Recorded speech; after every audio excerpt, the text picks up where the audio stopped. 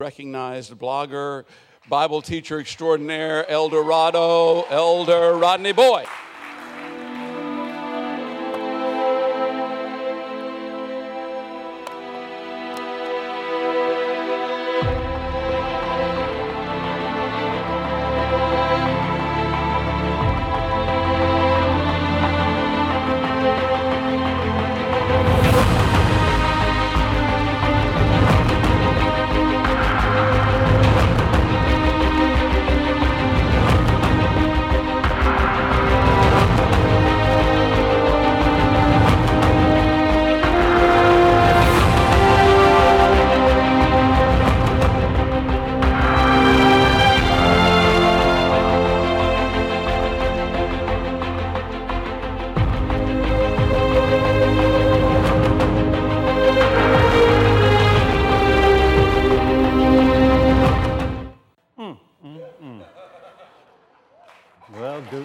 Yes. Shout out to Nathan Owens who designed that teaser, and it just tickled my funny bone when I first saw it. It was everything I dreamed. Thank you, Nathan. Gazornenplatt, thank you. Now that's the response you usually get because people think you've sneezed, right? Gazornenplatt. God bless you. Of course, you got to be careful in a room full of Pentecostal charismatic because you say Gazornenplatt, somebody's going to have an interpretation. Thus saith the Lord, I'm not getting nothing. Actually, Gazornenplatt, if we're going to blame anybody, of course, we will blame Wayne Berry. Yeah, amen. A few weeks ago, I knew I was going to be talking about the Bible, and during a Wednesday night service, we started talking before service started. As I was prepping before the Lord, and not primping, but prepping before the Lord, and for the Word, Wayne came in. We began talking about Bob Newhart and comedy albums. And of course, Bob Newhart. How many know who Bob Newhart is? Yeah, you've probably seen him on TV, the Bob Newhart Show, where he plays psychologist Bob Hartley. You've probably seen, or the old Newhart Show, where he played a innkeeper in Vermont. His name was Dick Loudon at that point. And then he had another show called Bob, where he played a guy named Bob. And but before he was a TV star, he was a stand-up comic, and he did comedy routines. And one of his famous albums is called The Button-Down Mind of Bob Newhart. And this is where Wayne Berry comes in. Him and his father used to listen to these albums and just laugh hysterically. And so the word Gazornenplatt came up, and my mind clicked. I said, oh, yeah, Gazornenplatt. That will go with what we're teaching. So I want you to hear Bob Newhart do it, and it goes a little something like this. In a number of mathematics books, they made reference to something that either proves infinity or the law of probability. They claim that if you take an infinite number of monkeys and an infinite number of typewriters and you set them down and they just type away, that eventually, given enough time, they would type all the great books. Yes. Now, they're going to type a lot of gibberish, but eventually they will type all the great books. Now, if they ever tried this, they would have to hire guys, to check the monkeys to see if they were turning out anything worthwhile. So, I would like to present a day in the life of one of these monitors. Harry, I'm going to check post 14, see if he's got anything. Oh, boy. I don't think that poor devil's ever going to write anything, you know that? Harry, hold on. Post 15 here has something. I think this is famous or something. To be or not to be, that is the Gazornenplatt.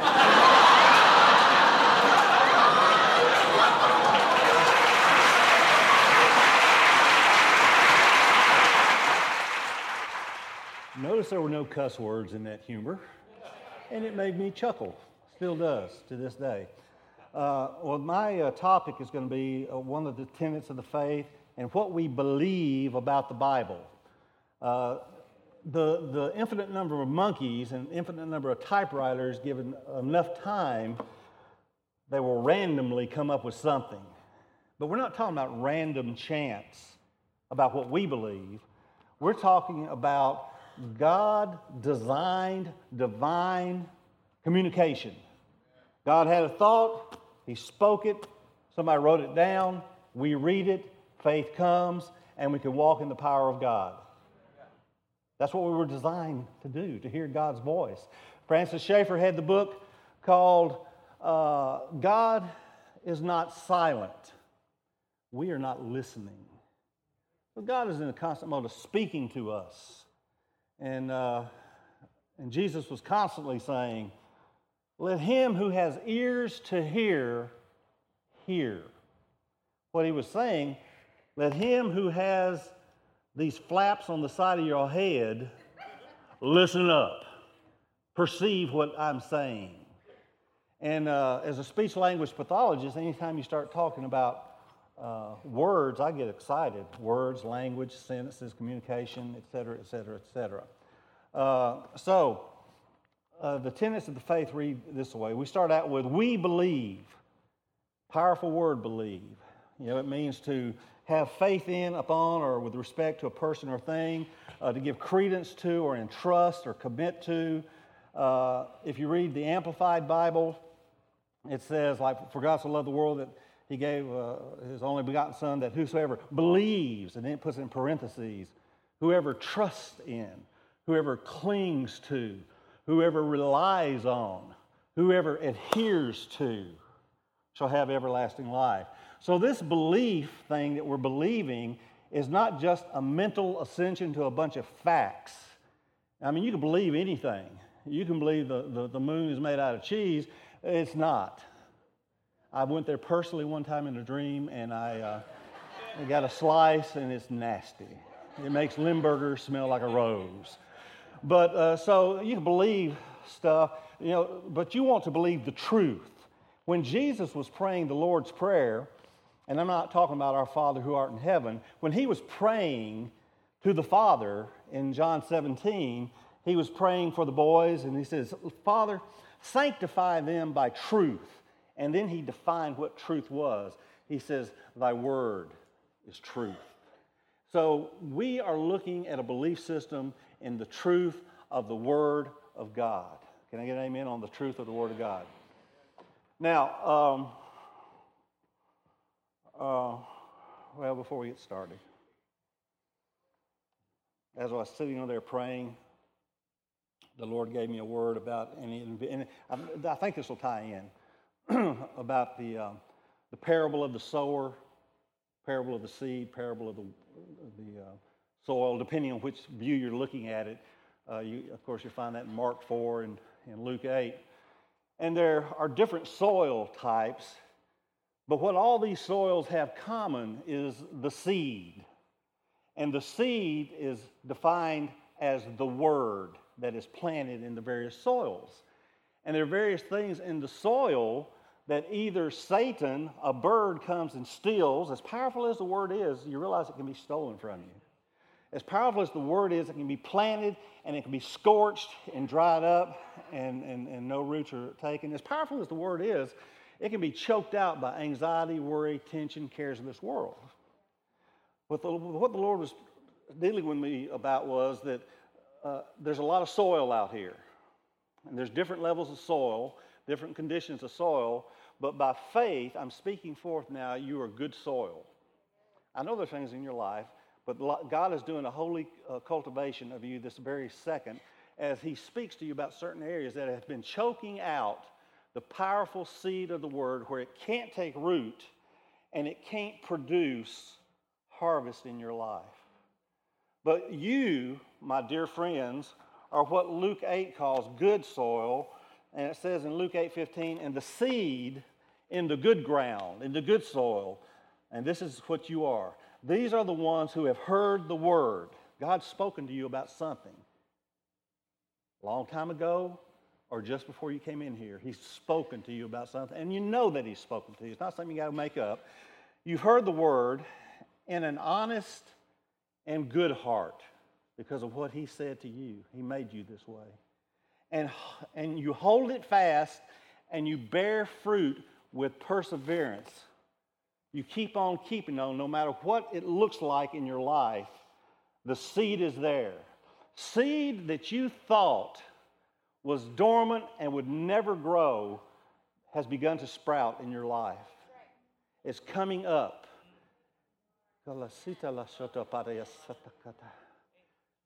Things that you have been holding on to. Do not give up.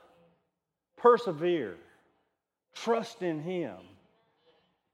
We want to believe in the word that He's planted in you. We want to trust in that. We want to rely on that. We want to cling to that. We want to adhere to that word, and nothing will tear you apart from Him and what He desires to happen in your life. We stand against those things that would try to rob, would try to steal, kill, and destroy, and bring you into nothing but rotten fruit. You're going to have good fruit. 100-fold, 60-fold, 30-fold. It doesn't matter the fold. Just realize it's God doing it. That's free. That was not in the message. So, we believe, number one, that the Bible is the inspired Word of God. It's not just a random chance of a bunch of monkeys getting together, throwing something together. It is something that has been breathed out of God by His Spirit, Ruach, or Pneuma, which means spirit, or breath, or rushing wind. And God had a thought, and He's breathing it out, and He has inspired over 40 people to transcribe this thing into Scripture, written down word, what we call this Bible. And He used everybody from prophets to priests to kings to uneducated to educated to Jews to Gentiles to tax collectors to kings, statements, peasants, fishermen, prophets, philosophers, and poets. Poets. And He used those people to collect and write down this library. What we have here is a wonderful collection of books. And this was before there were computers that could take something like this small with 1,000 books and put it on your Kindle Fire, whatever you read. This is a book. It's called the Bible. Everybody know what the Bible is, right? The Bible. And this is a collection of 66 books. A library with 66 books, 39 in the Old Testament, 27 in the New Testament. And this is a great fact. In this Bible, there are 774,746 words. That's a lot of words, isn't it? This is where you say, yes, it is, Rodney. It's okay to respond back. The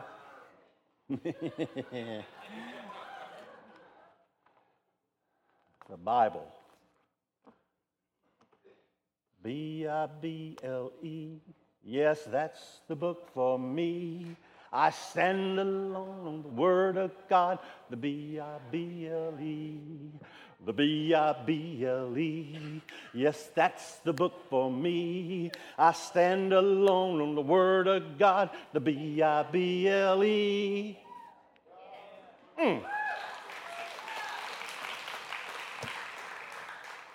Well, I've been reading the Bible, and all I know is this.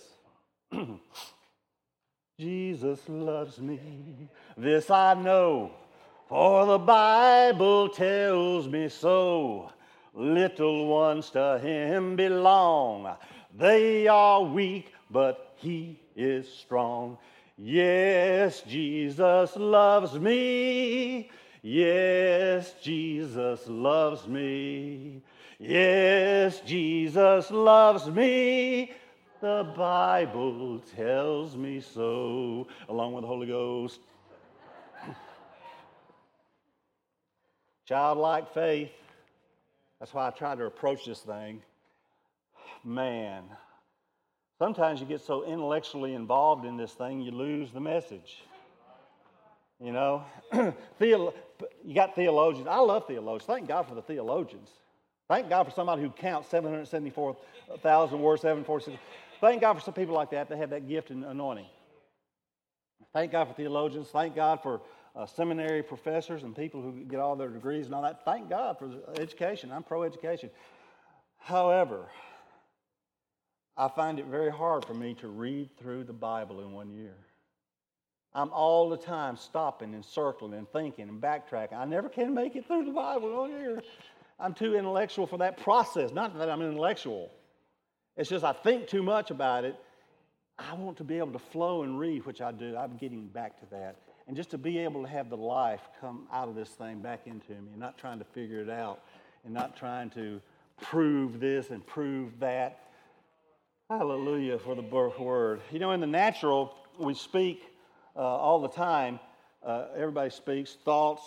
You breathe in, comes out your vocal cords. The vocal cords vibrate, sends up sound. You put it in your mouth, blah, blah, blah, words come out. And then the words go to somebody who's listening to them, hits the ear, goes to the eardrum, hits 3 bones, sets things into motion from a mechanical, then to a hydraulic state where fluid starts flowing in a snail that lives inside your ear, called the cochlea. And then as that water goes back and forth, as the bones start doing this, it sparks little tiny hairs, and it sends electrical impulses to the 8th cranial nerve, which goes to your brain, and you go, oh, that's what he said.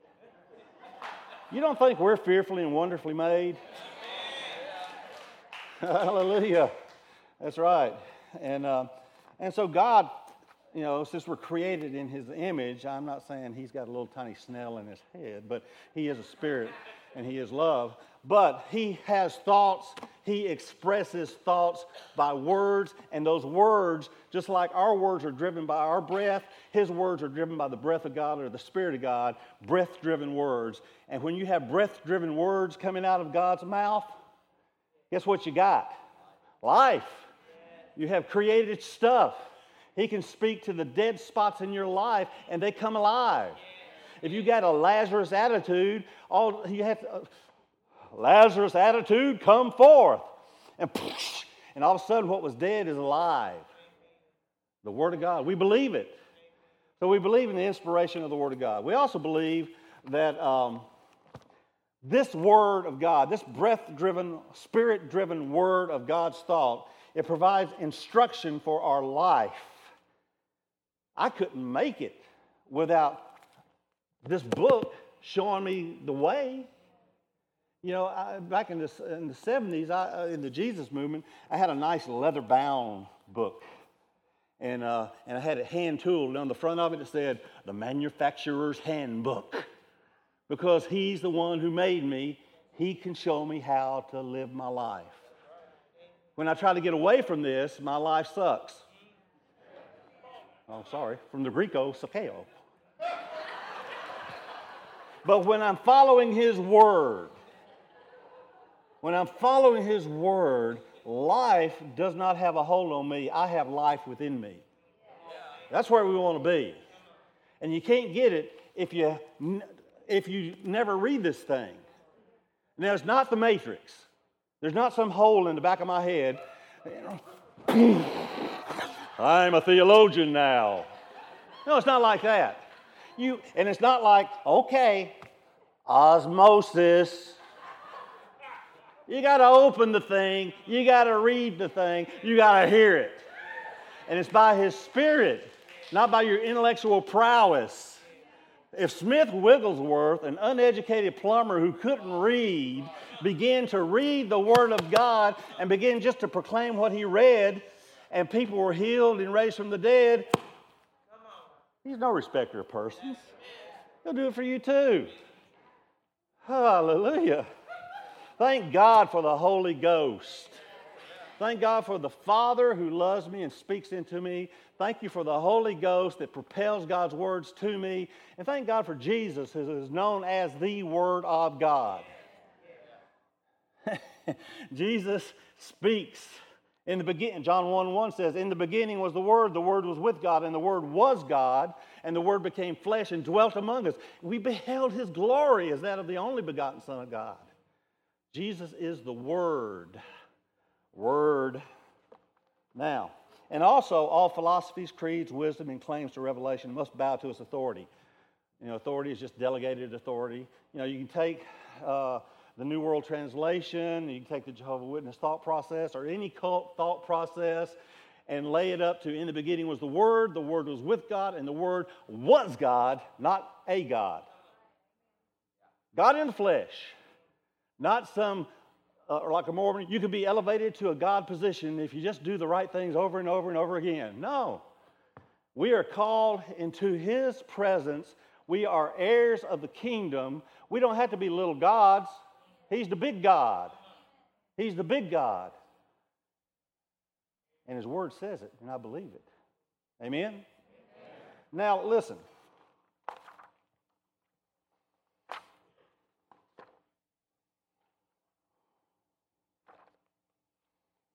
This thing called the Word is everywhere in the Bible. Beginning to last, smack dab in the middle. In the beginning, Genesis 1:3. In the beginning, God said. He spoke. In the middle, Jesus opened His mouth. He began to teach them, saying. He used words. In the end, He who testifies to these things says, "Yes, I am coming quickly. Amen. Come, Lord Jesus." That's who He is. Just back to Genesis. In the beginning, God said. If you look at Genesis and just circle all that He did in creation, just chapter 1. He said, He saw, He called, He made, He placed, He created, He blessed.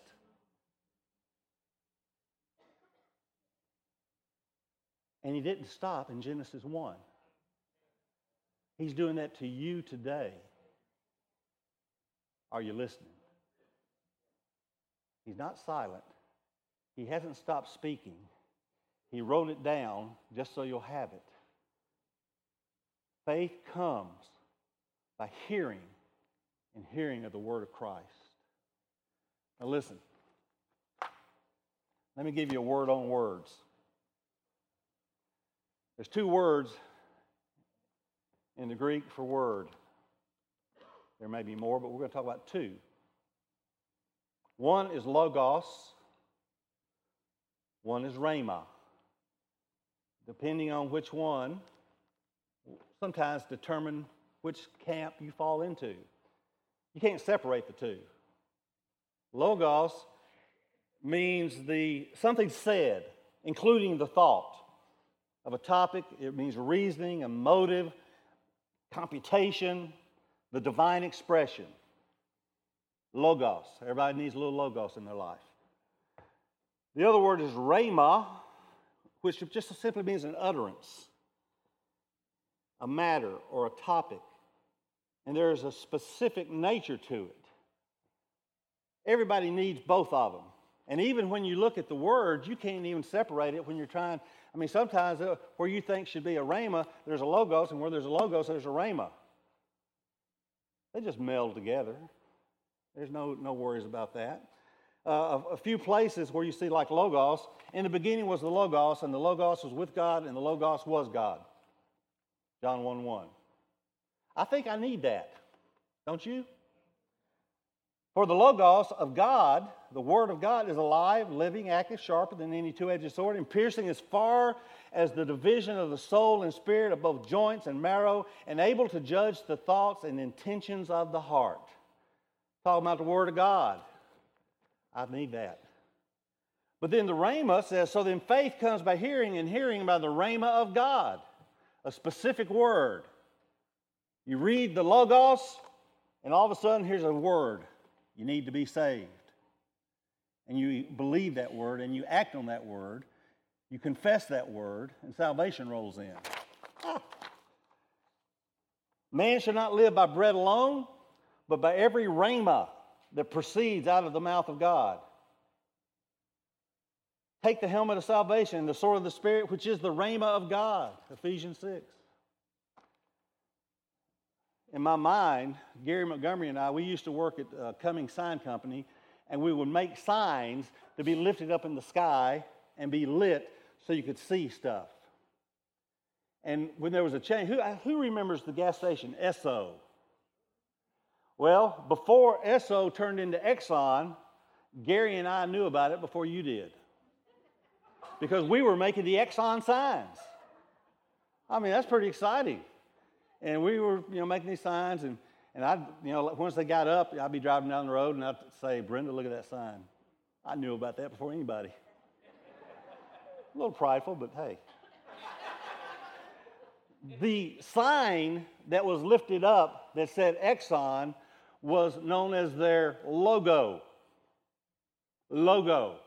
A logo is something that is either written or drawn or whatever, and it lets you know Exxon, because that's where you can put something in your tank. A tiger in your tank. And you're driving down the road, and it is universally seen. Exxon, tiger in your tank. I don't need any, but I'll drive on. Jesus is the logo of God. It's the universal symbol of what he offers.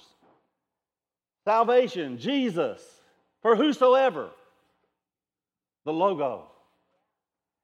Now, as in a car, you're driving along, and if you're pittering and puttering and you're fixing to run out of gas, what are you going to do?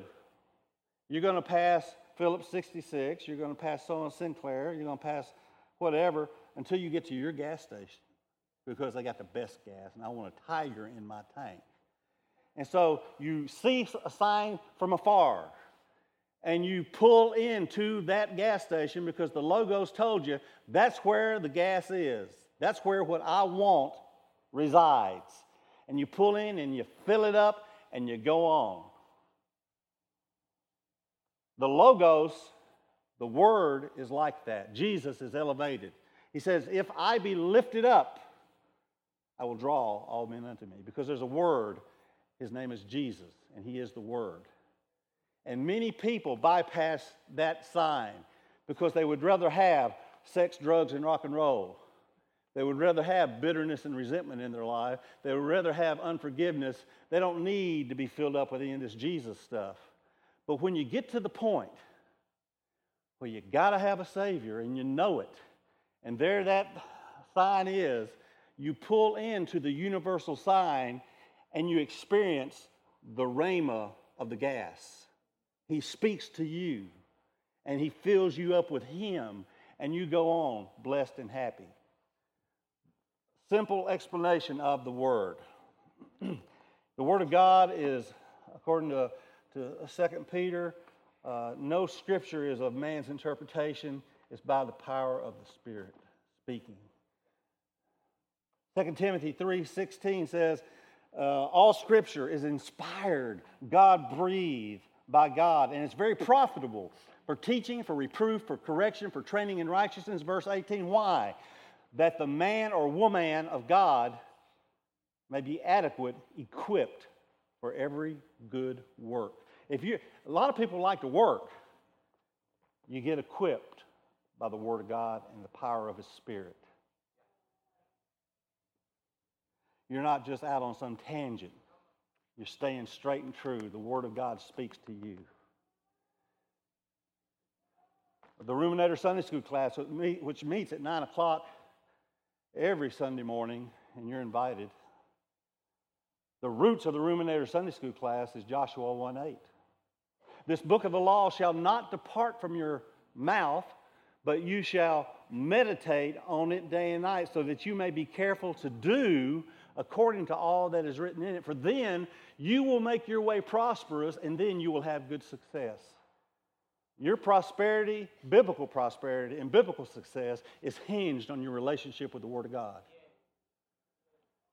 You can't just take this and shake it up and wish on it, because, it's not like dice.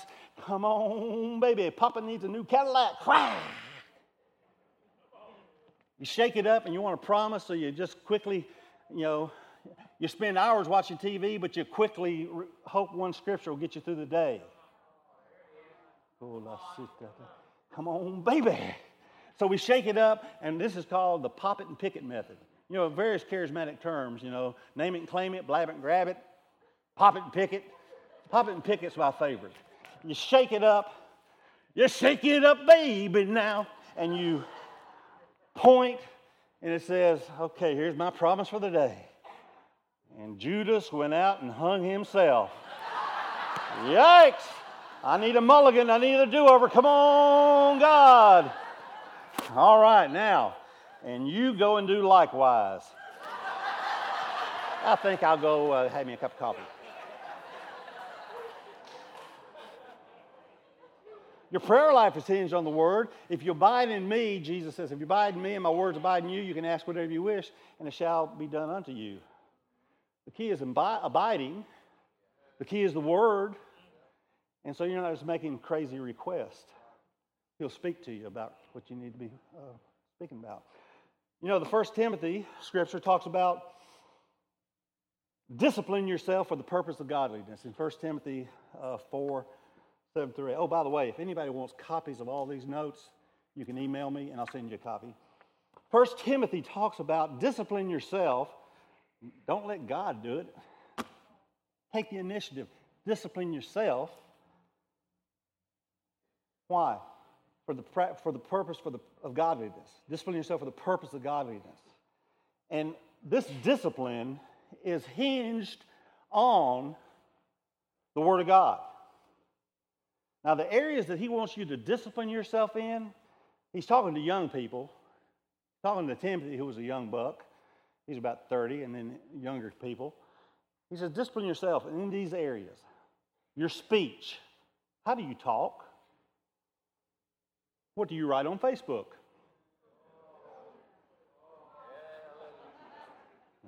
Now, I've never been on Facebook. I don't know what you're talking about. I try to be a positive light in a negative world, if you understand what I mean. So discipline yourself in the purpose of how you talk. I'm not talking about cussing. Dag nabbit. I'm talking about, do you speak blessing or curse? Do you call things that are not as though they were, or do you call things that are as if they'll never change? Or do you come in alignment with the Word of God and begin to speak the Word versus your feelings and your emotions? Discipline yourself in your speech. Now, if you get your speech straight, you also need to discipline yourself in your conduct. How do you act outside of this church? I can act all holy and pious with these and thous and hallelujahs. But once I get into other realms, how am I acting? Again, I'm not picking on Facebook. Yes, I am. There's too many ladies are showing their tatas. Too many ladies need to clean up their act. Too many gentlemen are looking at it, and they need to pull their pants up. I don't need to see stuff. Or don't look then. What do you mean don't look? Now, you know there's no condemnation when God sets you free. But when Rod gets on you, look out. You'll be condemned right and left. Discipline yourself in your speech. Discipline yourself in your conduct. Discipline yourself in your faith, what you believe. Don't just believe a bunch of hoodoo. Get the Word of God and believe the Word of God. Discipline yourself in your love.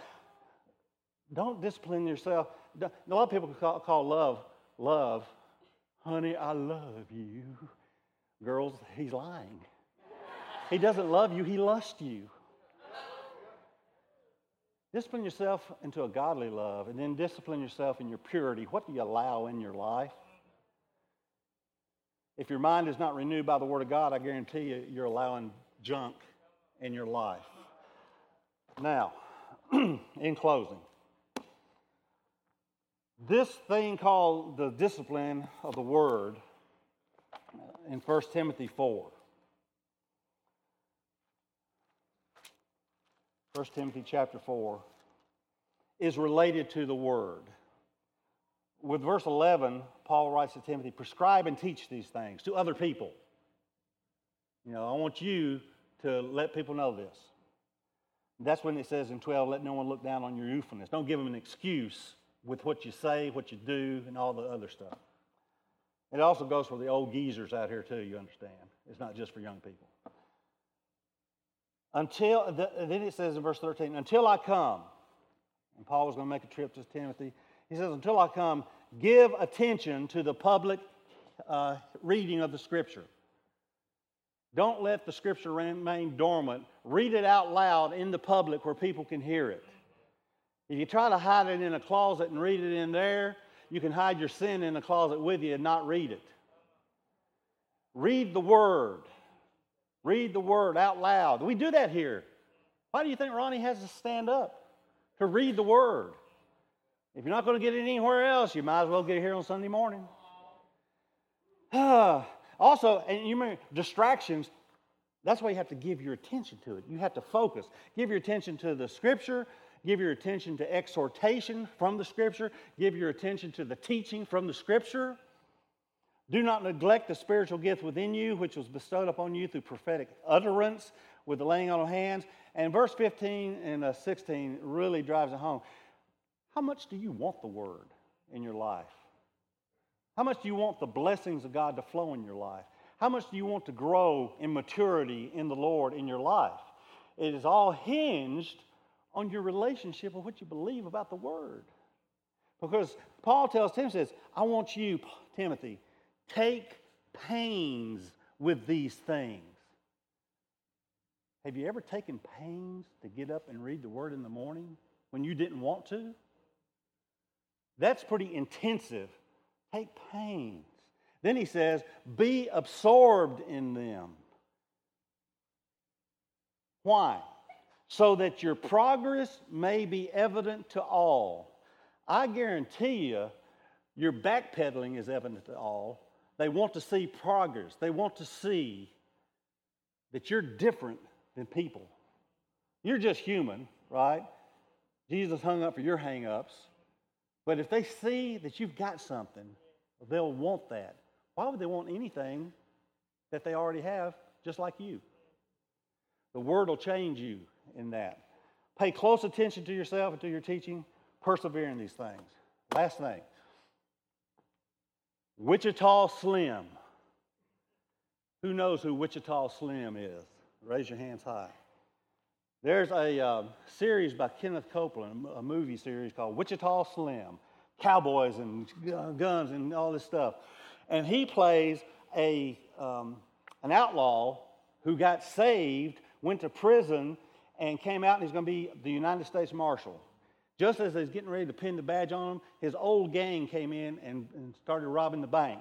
They went out to stop him, and when his old gang members hit him on the head with a 2x4. Anybody ever been hit on the head by a 2x4 or felt like it in the spiritual realm? And boom! And he had amnesia. His gang took him back and tried to convince him he was still who he was before anything. He was just still a thief and a criminal. But he had a Bible. A kid gave him a Bible, and he began to read his Bible, and underlined there was 2 Corinthians 5:17. Therefore, if any man is in Christ, and that man is man, woman, or human, ladies, if any man is in Christ, he is a new creation. The old things passed away. Behold, new things have come. He kept reading that and reading that. And he knew something was wrong about this lifestyle. That's not who I am, I don't think. And Styx Callahan, the guy who's the dynamite man, blowing things up, and the boss of the gang, they were watching old Wichita over there in the corner reading that thing. And he said, we got to get that Bible away from him. The more he reads it, the more he finds out who he really is. The devil doesn't want you to read the Bible because he knows you'll find out who you are. Faith will come, and you'll start pleasing God because you can't please him without faith. You'll start believing that he is and that he's a rewarder of those who diligently seek him, not just those who passively inquire. And things will start to change in your life. Don't you want change? I take karate at Bushido School of Karate, and Mr. Taylor's been taking over 40 years. And one of the first katas we learn is first basic kata as a white belt. And he says, I've been taking karate for 40 years, and I'm still learning from first basic. You never stop learning in karate. You never stop learning in the kingdom. He loves you, and he wants you to turn into his image so the world can see him instead of us. So, those who are going to pray for people, would you please come up now? I appreciate the honor of sharing the word with you, and I hope you're encouraged. Thank you. I hope you're encouraged to open it up a little more, read with expectancy that faith is going to come, and he's going to do something in your life. And my brothers and sisters are leading in something as you come. Remember, we've prayed about your heart, your soil. It is prepared to receive the seed of the Word of God. And if you've prayed those things, if you're dissatisfied with your life, you don't have to keep on that way. Let the seed come in. Don't let your pride keep you in a seat when life can be had. Not because of these people, but because of who He is and His Word. So what I want you to do, a bold act of faith.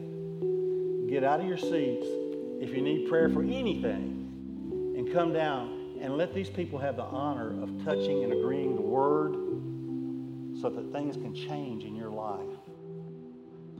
Thank you, Lord.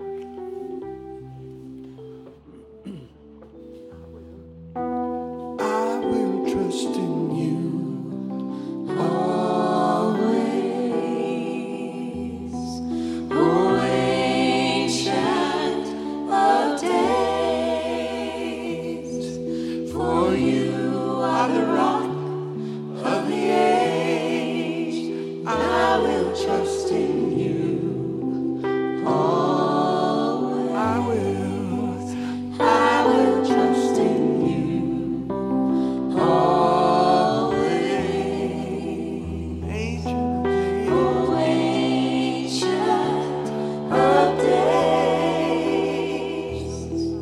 for you are the rock of the age. I will trust in you always. Thy word, O Lord, thy word, O Lord, is a lamp unto my feet and a light unto my path.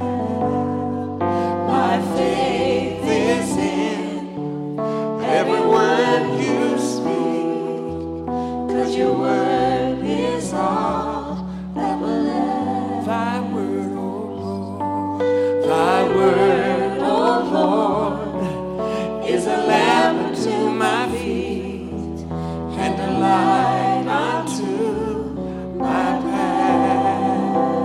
My faith is in every word you speak. Every word you speak. Faith is on, 'cause your word is all that will last. So I will trust in you always. O ancient of days, for you are the rock of the age. I will trust in you always. You know, today is Brenda and my wedding anniversary, 41 years of wedded bliss. Thank you. The word that the Lord is giving to me is that the Lord can heal and restore marriage. The Lord can take hurts and pains, and He can deal with those things. If you're thinking about even starting on the road to marriage, you need to have a foundation of the Word in your life, God in your life. Listen, we couldn't have made it. Brenda said she followed the Ruth Graham, Billy Graham's wife, method. She never mentioned divorce, but she thought of murder a couple of times. Well, the Holy Ghost wants to do something in your life. He wants to restore marriage. He wants to set a marriage out on the right foot. And it can only come through a relationship with Him. So if that's you out there, you know who you are. Walk by faith and not by sight. Don't wait till it gets good enough. Come now believing and praying that God's going to do something in your marriage. Thank you, Lord. Trust in the Lord with all thine heart. Lean not to your own understanding.